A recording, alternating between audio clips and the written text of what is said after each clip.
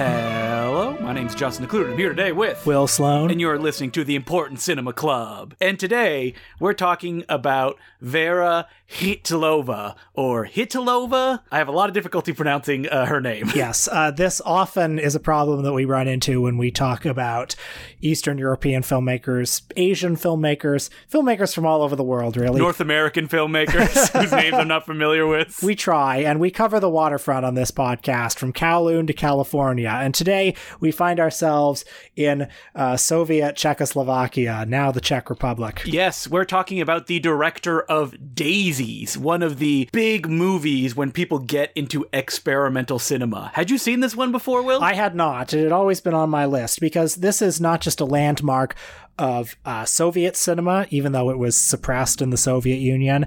And it's not just a landmark of experimental cinema, it's also a landmark of feminist cinema. It's a movie that's come up a lot in recent years as there's been an increasing appetite for female filmmakers and female stories. And we'll get it right out of the way right here, is that this is a film that I struggled with mightily. And I had seen it before. I had seen it in a theatrical setting. And when I saw it, I went, maybe there's just something I'm not getting. So I was very excited to revisit it for this podcast, now with my galaxy brain, and I had the same reaction again. Like, I know why it's important, I know why it's radical, I know why people like it, but it feels like I should be having fun with this. Yes, I had exactly the same feeling. However, I do say that with respect. Of course. And I want to reassure people listening that I think both Justin and I found a lot to appreciate in this filmmaker's work this week. I think that the films that she made after Daisy's kind of shut down her career were much more interesting, and her style went in a specific direction that Daisy's hints at, but it's a different kind of take on disturbing or kind of shocking an audience. Well, I am by no means an expert in Věra Chytilová. Neither of us are. Again, pardon if I mispronounced her name. I know she's made many movies. I've seen 3 of them. But what strikes me about the 3 movies is how different they are from each other stylistically. They are all to some degree about living in a corrupt system, living in an insane world. One of them, Daisies, is a madcap Dadaist provocation. Another film that I watched called Panel Story, or Birth of a Community, it's this Altman-esque sprawling tapestry, but with a very strange visual style, almost like Possession or a movie like that. And then the third movie I watched is a rigorous, small-scale feminist character study, which feels more in line with the work of somebody like Chantal Akerman. I think what unites the films is, the same kind of anger, some of the same thematic concerns, but all 3 of them seem like different strategies for coping with living in an insane and horrible world. And that's very interesting and makes me interested to explore more of what she has to offer. Going through the films that I watched for this podcast this week, what I found really interesting is that kind of aggressive style is the one that she would adopt a lot in the films that I watched following Daisies, like The Apple Game, which is kind of a more straight ahead, almost romantic comedy thing, the aforementioned Panel Stories, and I also checked out a kind of slasher film sort of horror picture called Wolf's Hole, and they all have that like in-your-face, handheld, wide-angle, moving the camera all about and creating a sense of unease with just composition and editing when you wouldn't expect an edit. But if you go back all the way to something different, her first feature film, it is much more controlled, and there is that rawness because the film is split in 2 directions, one more fictional and one more real in the sense of like capturing a moment.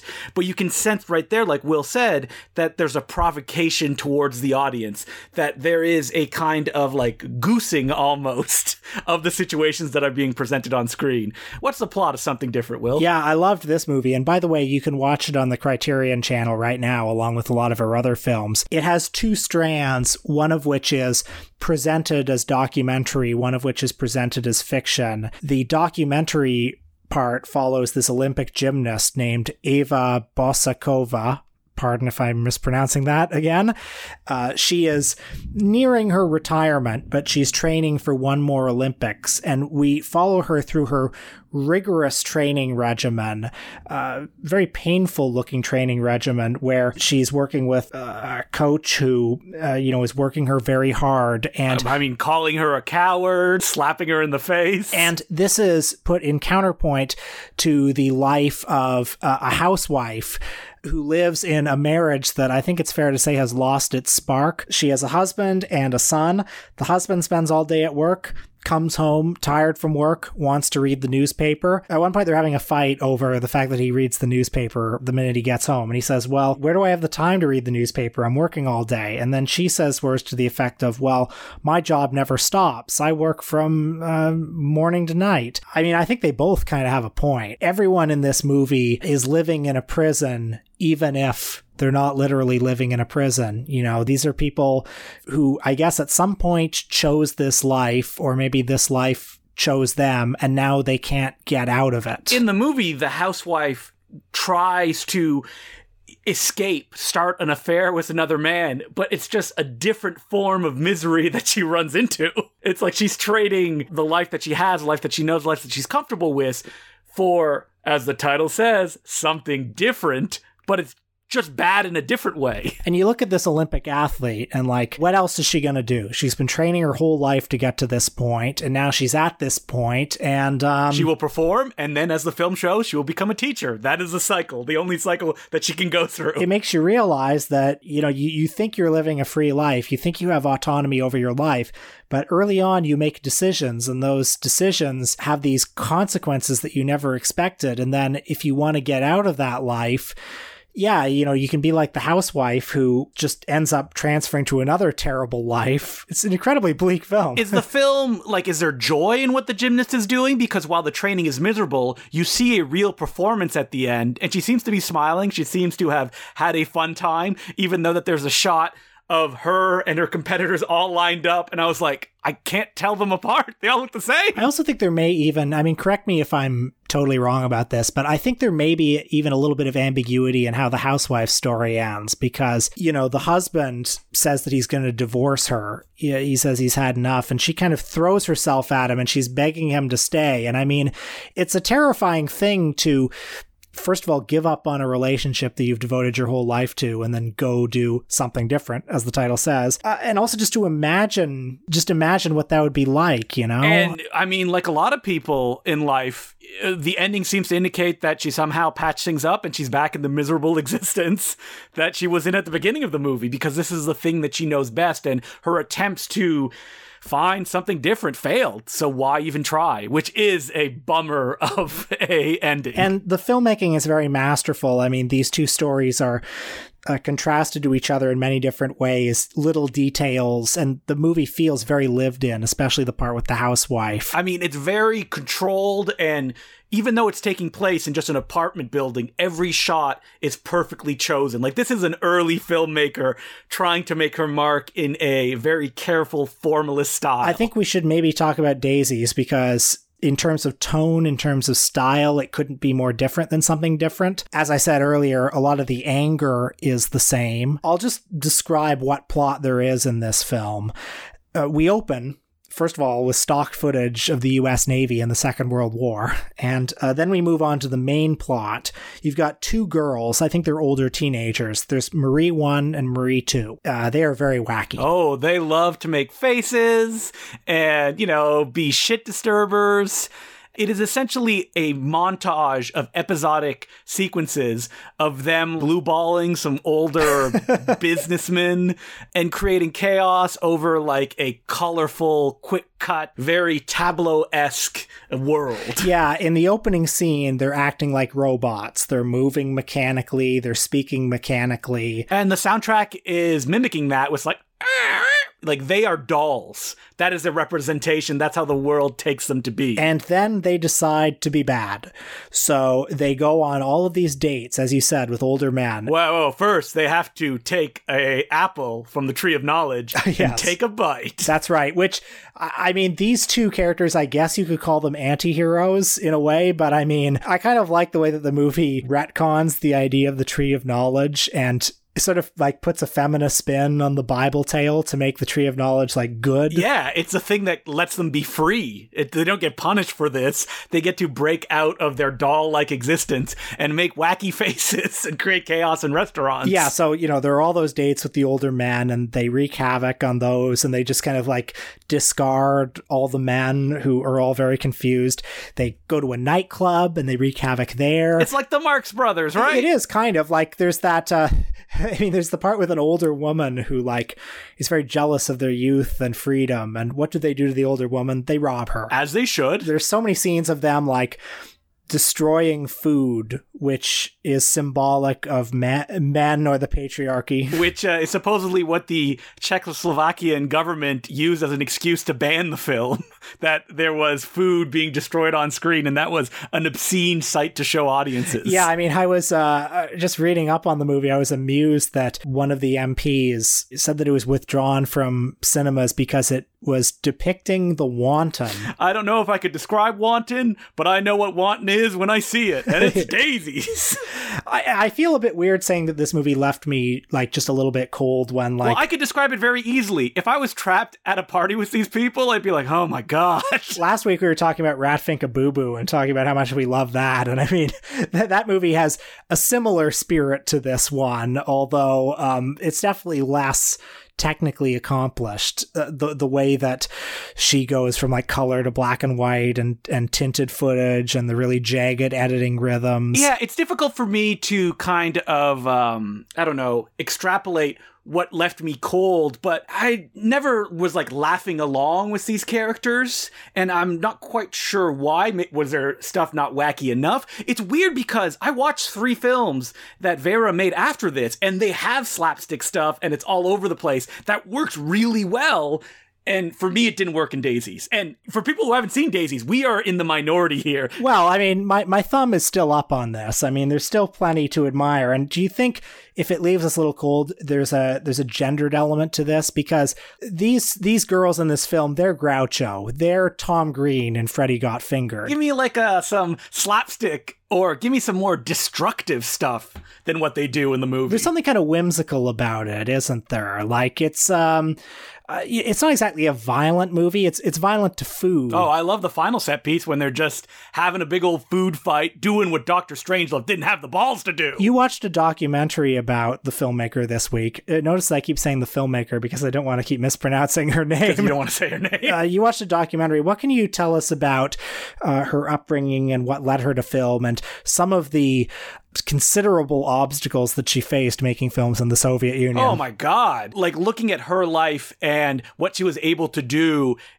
there were so many obstacles. Like she says it herself, when she got into film school, she was like the oldest one in her class, the only woman in her class, that when she married her husband, who was a cinematographer, like they got a 16mm camera. She was so excited to film. He wouldn't let her touch it because he said that she would break it.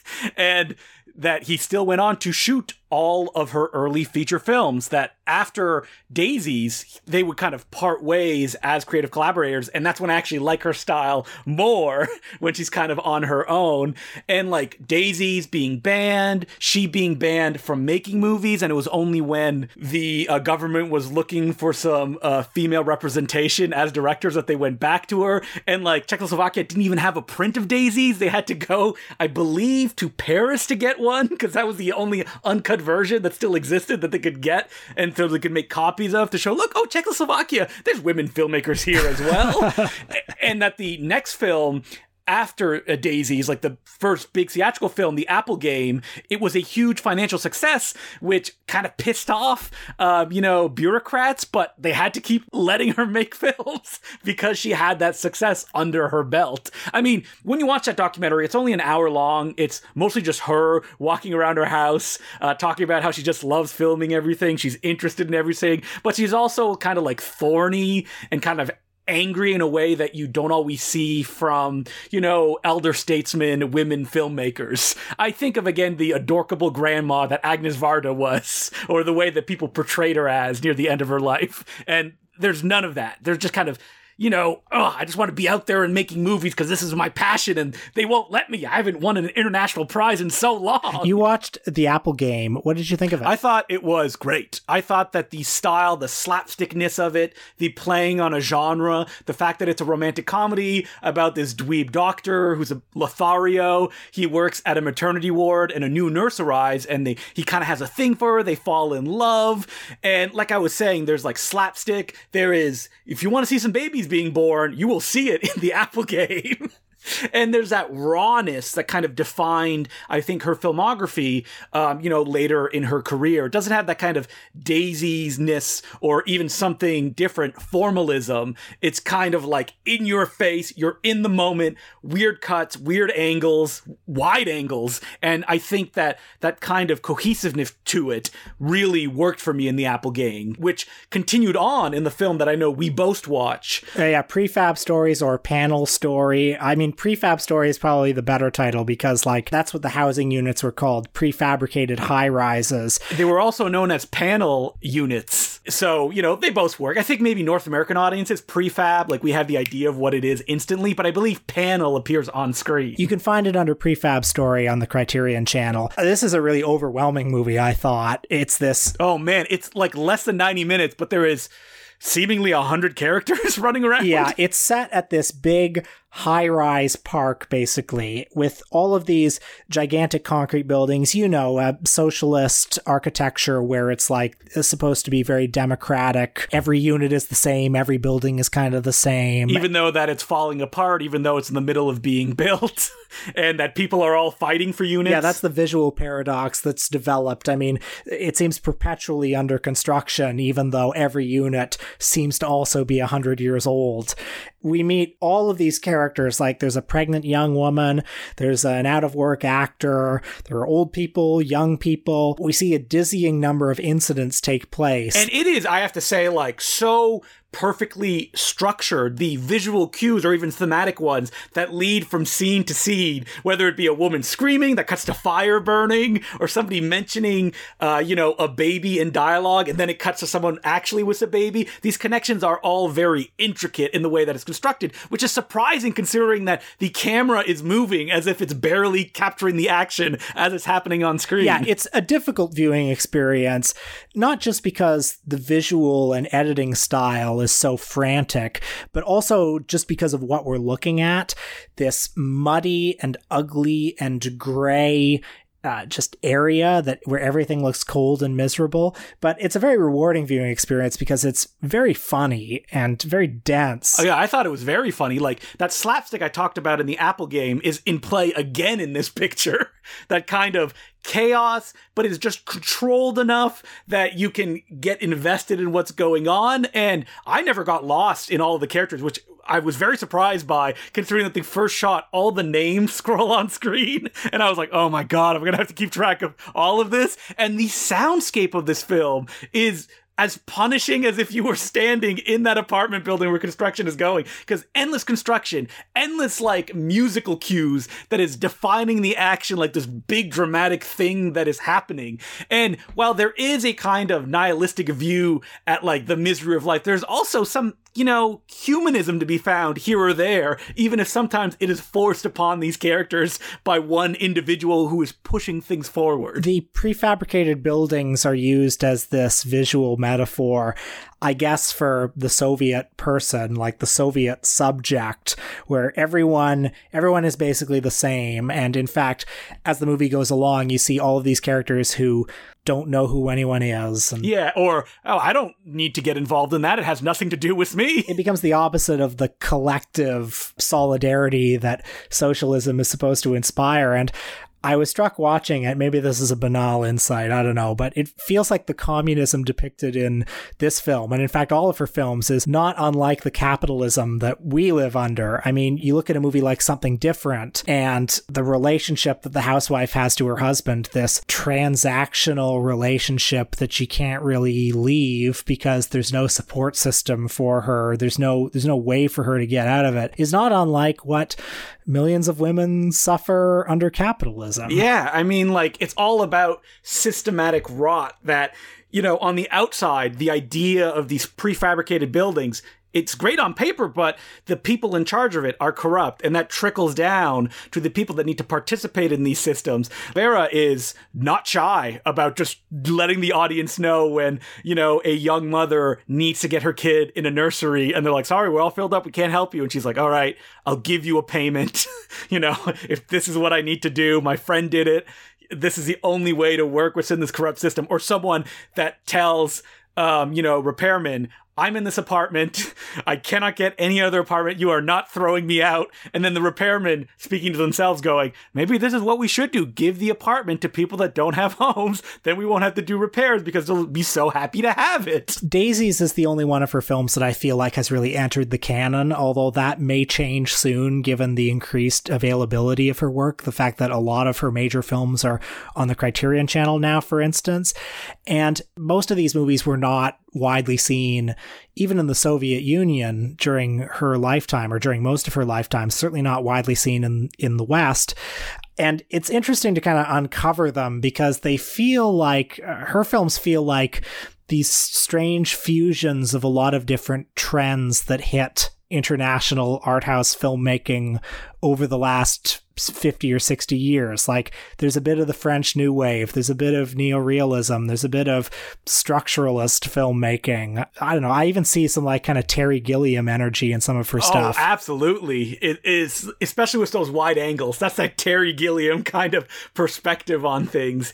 You know, I'd be fascinated to know why, you know, her films didn't get the distribution that others have. I mean, it probably has something to do with, you know, her government either not giving a push behind them, her being a woman filmmaker, so people were just kind of like brushing her aside, because it feels like something like prefab that could have easily penetrated an international market, considering that it is Altman-esque, it's in your face, it speaks to a kind of universal idea of experiencing these kind of things. And yeah, I don't know.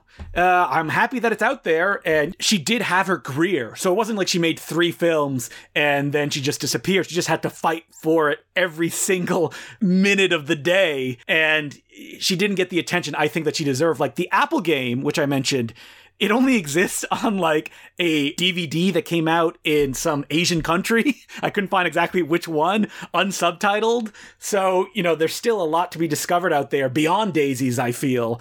And a lot of it is extremely interesting. Like I mentioned, The Wolf's Hole, which I watched, like that is essentially a genre film. There's aliens in the movie.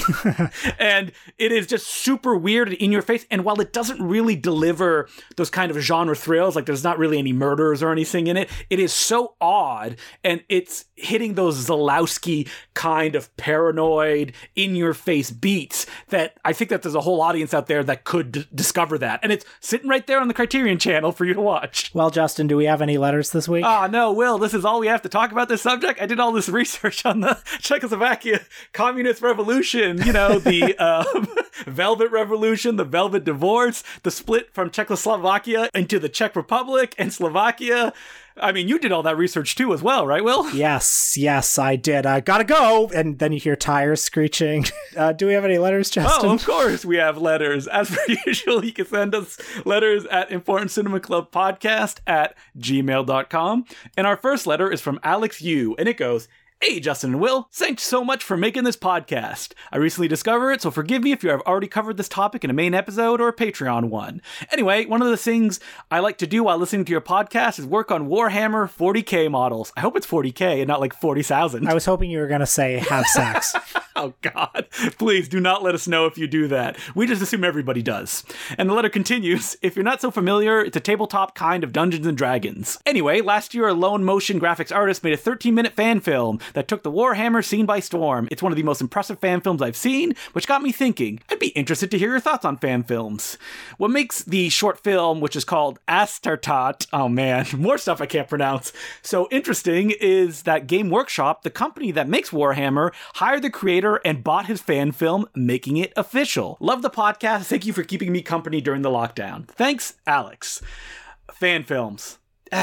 Not a fan, I have to say. Really? I mean, I'm actually quite intrigued by the idea of doing an episode on fan films because I think we've discussed it in the past because our great love for Batman Dead End came up. Oh, that's right. We have, in fact, discussed Batman Dead End on, I think, a Patreon episode, which was not about fan films. It was about, like, viral early internet or like pre-internet kind of underground videos that used to circulate, because we talked about that and we talked about You're a Rat Bastard, Charlie Brown, and like Bambi versus Godzilla, stuff like that. My God, I don't even remember that discussion. You don't remember that? Well, Batman Dead End, just the thought of it tickles me, because in like the early 2000s, the late 90s, there was this buzz in certain internet circles that this Batman fan film was the best Batman movie. It's like, forget the Tim Burton, forget the Joel Schumacher. This is the thing that does Batman right and actually captures the spirit of the comic. And in fact, I think no less than Mr. Kevin Smith himself was quoted as saying that. And what is the Batman fan film? Well, it's a guy in a, I guess pretty good Batman costume, walks down an alleyway, punches the Joker, and then boom, he gets attacked by the Predator. That's right. And I mean, the short does have some atmosphere. It has some nice kind of like rainy vibes, and the Batman costume is not bad, but I mean, you can't get around the fact that it's really stupid. I think that my issue with fan films, I view it sometimes as the filmmakers just want to bring to life a vision of the property that they love, and they don't often think about like, okay, but how do I make this engaging? How do I find an interesting angle, a reason to do this beyond, look, I made a cool cosplay, now it's on screen and it's moving, and I guess maybe it's kind of doing cool stuff? Because in my personal opinion, there's just a limit to like, okay, you did that, but what else did you do? How could you have made something more compelling without just kind of illustrating or bringing a comic book to life? And that's just my opinion. Like, cosplaying is huge. I like cosplaying, so why do I not like fan films? I am a mass of contradictions, if you will. Well, also, fan films are like amateur productions. They don't have the resources behind them. Even the worst. That's fine. Yeah, and that is fine, but it's like, it's a reason sometimes why the idea isn't more than just, what if I made a Batman movie? Because a Hollywood movie has layers of bureaucracy that are there to say, okay, why would you make a Batman movie? What's the angle on this Batman movie? And like, why does the alien have to show up and like grab Batman? Or the Predator or whoever it is, yeah. But I would actually be curious to know, like, what are the canonical fan films beside the one that the letter writer mentioned, and besides Batman Dead End? Like, are there some really good ones? Yeah, ones that just like take a property and find a compelling way to show it on screen beyond just like, hey, Lobo's on screen and he's killing Santa, which I remember was another big one around like the comic book fan community when I was looking at that stuff and reading my Wizard magazine. I would also say that when you mentioned that there's an amateurish to it, I think that the fan film thing that bugs me is when it's really slick and expensive looking and you can tell they spent a lot of money on it. And I'm like, why?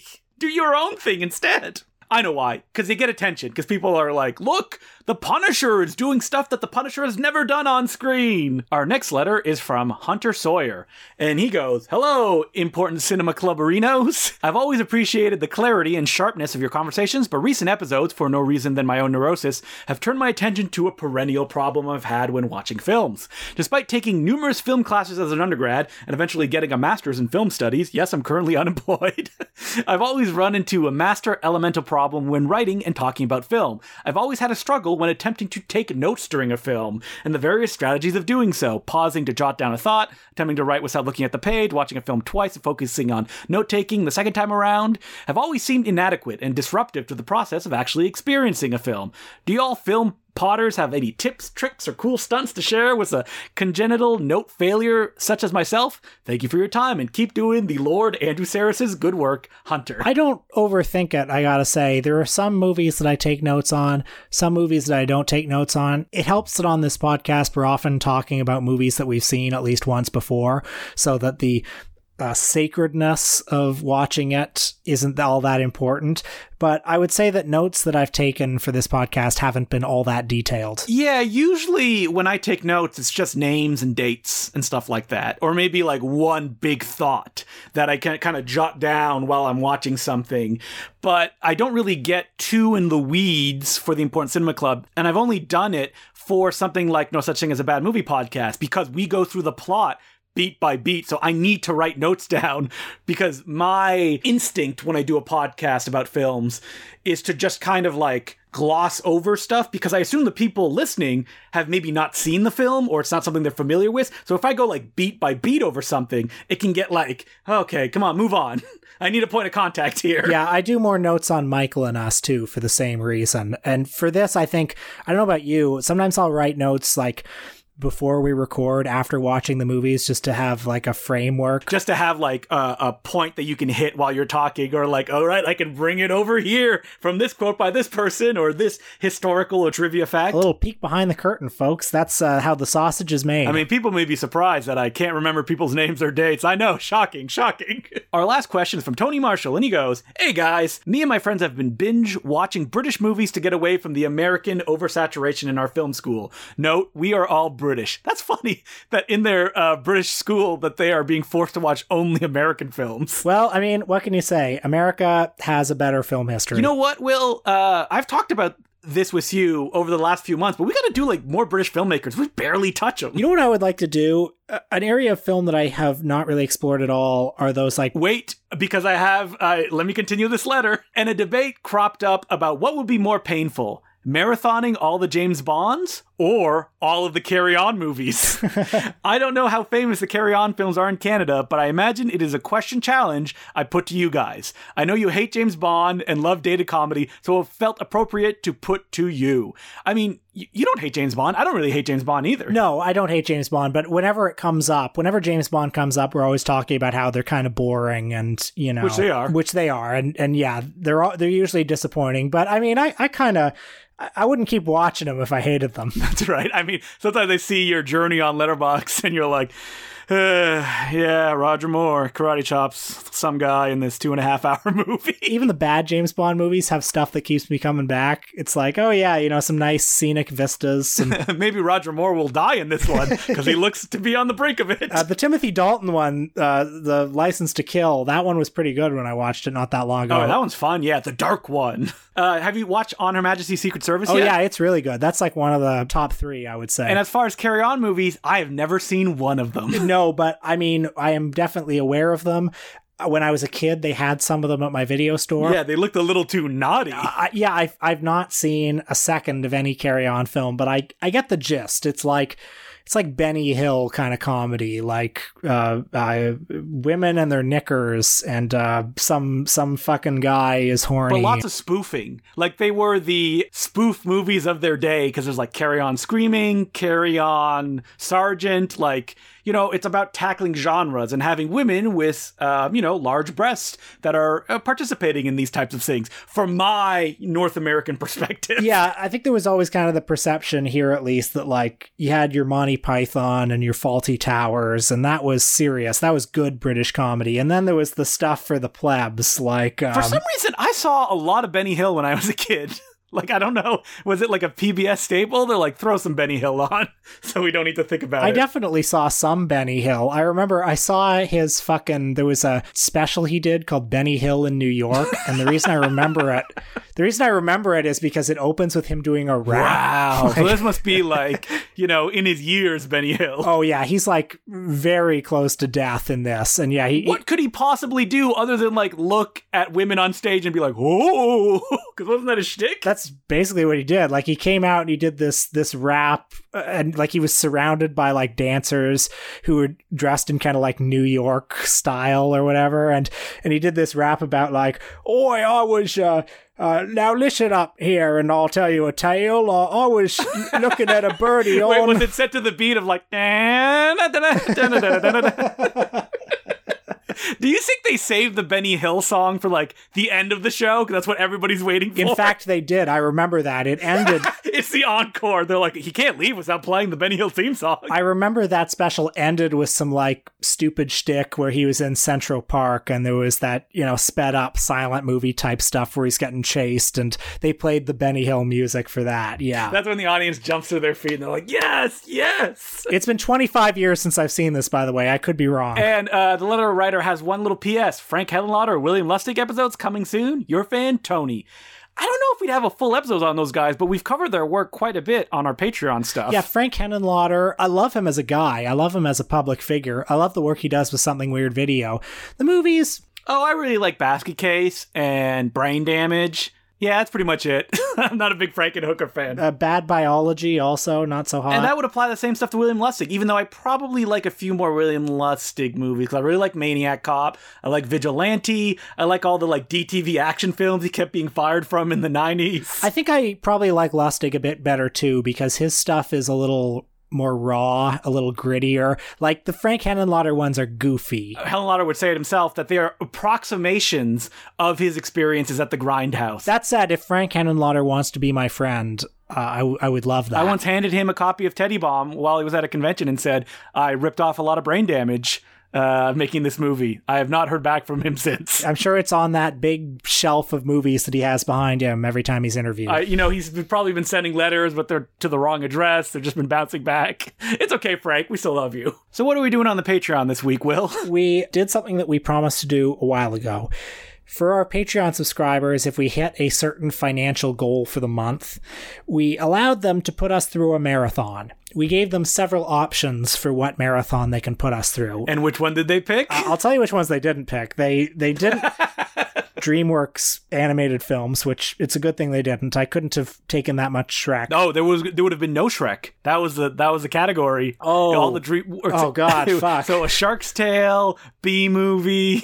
Oh, I'm so glad that one didn't win. I think I would have laughed more through that one. Oh, that one's still going to make it on the list next time. Don't worry. They also didn't pick John Cleese paycheck movies, which, I guess I'm not shocked that one didn't win. I feel like you would have suffered more than the American Pie with the John Cleese ones. When you look at John Cleese's filmography, it's pretty dire.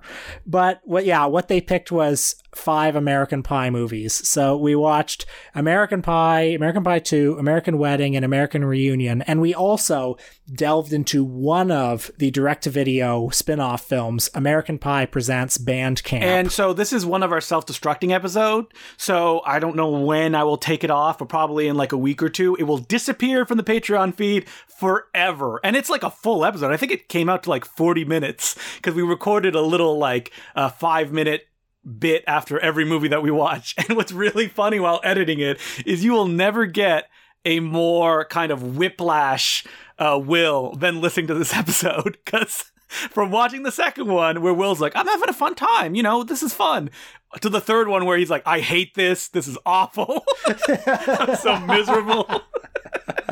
And there were still 2 movies left after that one. Yeah, it started strong, and then I quickly was driven mad. Too much Stifler, or Stifler clones. Yeah, in the direct-to-video one, you meet Stifler's brother, and let me tell you, you, sir, are no Stifler. You start to feel nostalgic for Sean William Scott's endless dancing to no comedic effect. So you can check that out on our Patreon, patreon.com/TheImportantCinemaClub, $5 a month. You get that episode we just mentioned and our entire Patreon back catalog. You don't even need friends. You can just hang out with us, The Important Cinema Club. Well, what are we doing next week, Justin? We're going to explore The Blacklist. Yes, that's right. When Hollywood decided to bring some of its artists to court and ask them, can you name names of communist sympathizers that you know? Yes, and we're going to talk about films either written by Blacklist people or inspired by the witch hunt in some way. We're going to talk about Leo McCarey's scorching anti-communist film, My Son John. And we will also talk about Salt of the Earth, an independent production that was just made to be a pro-communist feature film done by a bunch of blacklisted people in Hollywood. It's a very big subject, so I feel like we're going to try to be like a little introduction to people that are curious and, using these films. I think we had another one on the list. I think we wanted a pro-Russia film before the blacklist happened, right? Yeah, so we're already apologizing in advance, but that's okay. That's how we do it. You gotta ready people's expectations before they get into it. So until next week, my name's Justin DeClue. I'm Will Sloan. Thanks for listening. Justin here to thank some of our new Patreon subscribers, who include Lloyd Blackman, Ian McNamara, Amy Seeger, Ollie Drumbum, Peyton Cook, Archer Miles, Adam Herbner, Garrett Frazen, Ethan, Jack Anderson, Andrew Lewis, Alex Katz, Danny, Esme Holden, Carlos Ramirez, Nick Martin, and Felix Dembinski. Thank you very much for becoming patrons. We could not do it without you. And we now return you to your regular scheduled programming. Remember when Knives Out came out, and it was essentially a mid-budget movie, right? I think it cost $50 million to make. It made like $300+ million. Like, that's a victory for something that's not a blockbuster. Did you see the news recently, considering the Knives Out sequels? Yeah, I saw that Netflix bought 2 Knives Out sequels for the sum of $450 million. Money doesn't exist. Like, it doesn't mean anything, right? Like, what is $450 fucking million for 2 sequels?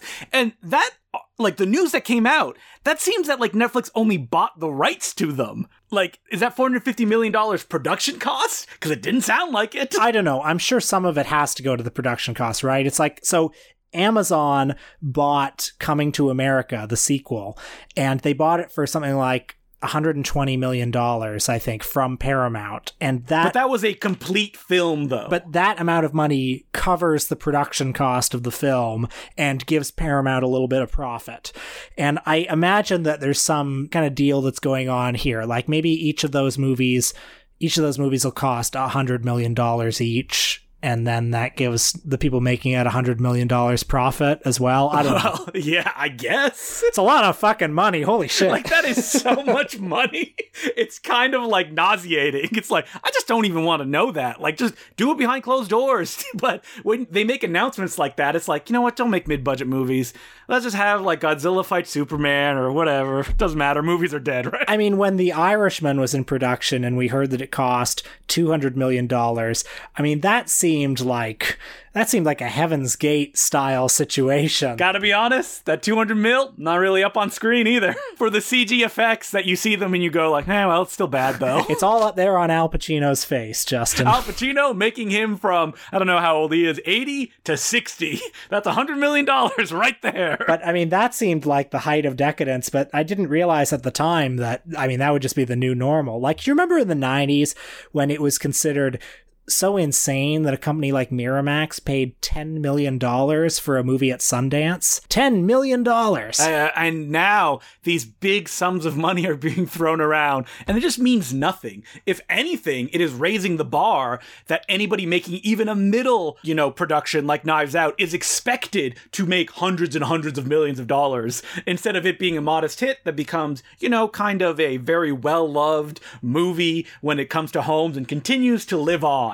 Nope. Now it needs to come out of the gate and make at least $300 million would be better to get any attention. Because, like I said, money doesn't really mean anything. So it's just numbers being thrown around and, executives having to, top those numbers for them to have any value to their own lives and the things that they participate in no ways creatively. But also, like, money doesn't mean anything in the sense that these movies aren't actually making money directly. Like, Netflix is paying $450 million to have these movies on their service. No one will ever know how much money it generates for Netflix. Yeah, even Netflix won't really know because there's no way to know how many people created a Netflix account on that day just to see those movies, or how many people kept their Netflix subscription going for another month just to see those movies. Well, you know why, right? It's because when they announced that they spent $450 million on Knives Out, that makes people that, are on the stock market want to buy Netflix stock because they're spending that much money. That must mean they have a lot of money or think it will make a lot of money,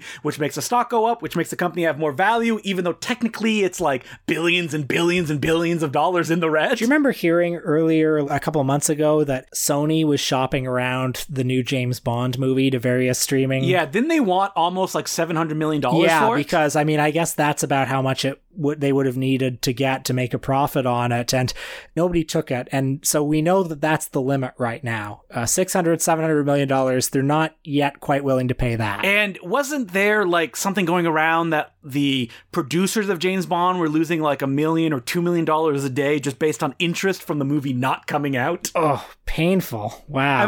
Is it painful? Are they going to have to get rid of one of their 10 yachts or something like that? Yeah, I don't give a shit. But that movie was supposed to come out of April last year. If what you're saying is true, they'll have lost $500 million by the time it comes out. Yeah, probably. But listen, no movie ever goes into profit, so they never really have to pay anybody.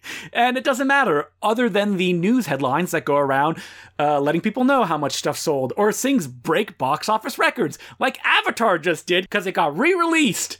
What? You know what? I'm not a numbers man. No, I don't care either. I'm just here to enjoy the cinema. That's right. King Kong versus Godzilla on the small screen in your home. But actually, this was all a big build-up to, listen, if money doesn't mean anything, someone should give me $100,000 to make a Knives Out ripoff. I'm right here. I'll do it. It'll cost you less money than having to go the Netflix route. You're underselling yourself. I think a streaming service, maybe not Netflix, maybe like Crackle. Is Crackle still in existence? Oh, no. Listen, let's think Canadian. So maybe like CBC Gem. That's one of the streaming services out there. Yeah, they should give you $5 million. That seems like an enormous amount of money for Canada. I got my cast. Catherine O'Hara, Daniel Levy, Colin Feore, Paul Gross, Simon Liu from Kim's Convenience. That show's canceled. The whole cast of Kim's Convenience. I feel like I'm going to have $1 million hit on my hands. Well, I'm sure they're listening right now.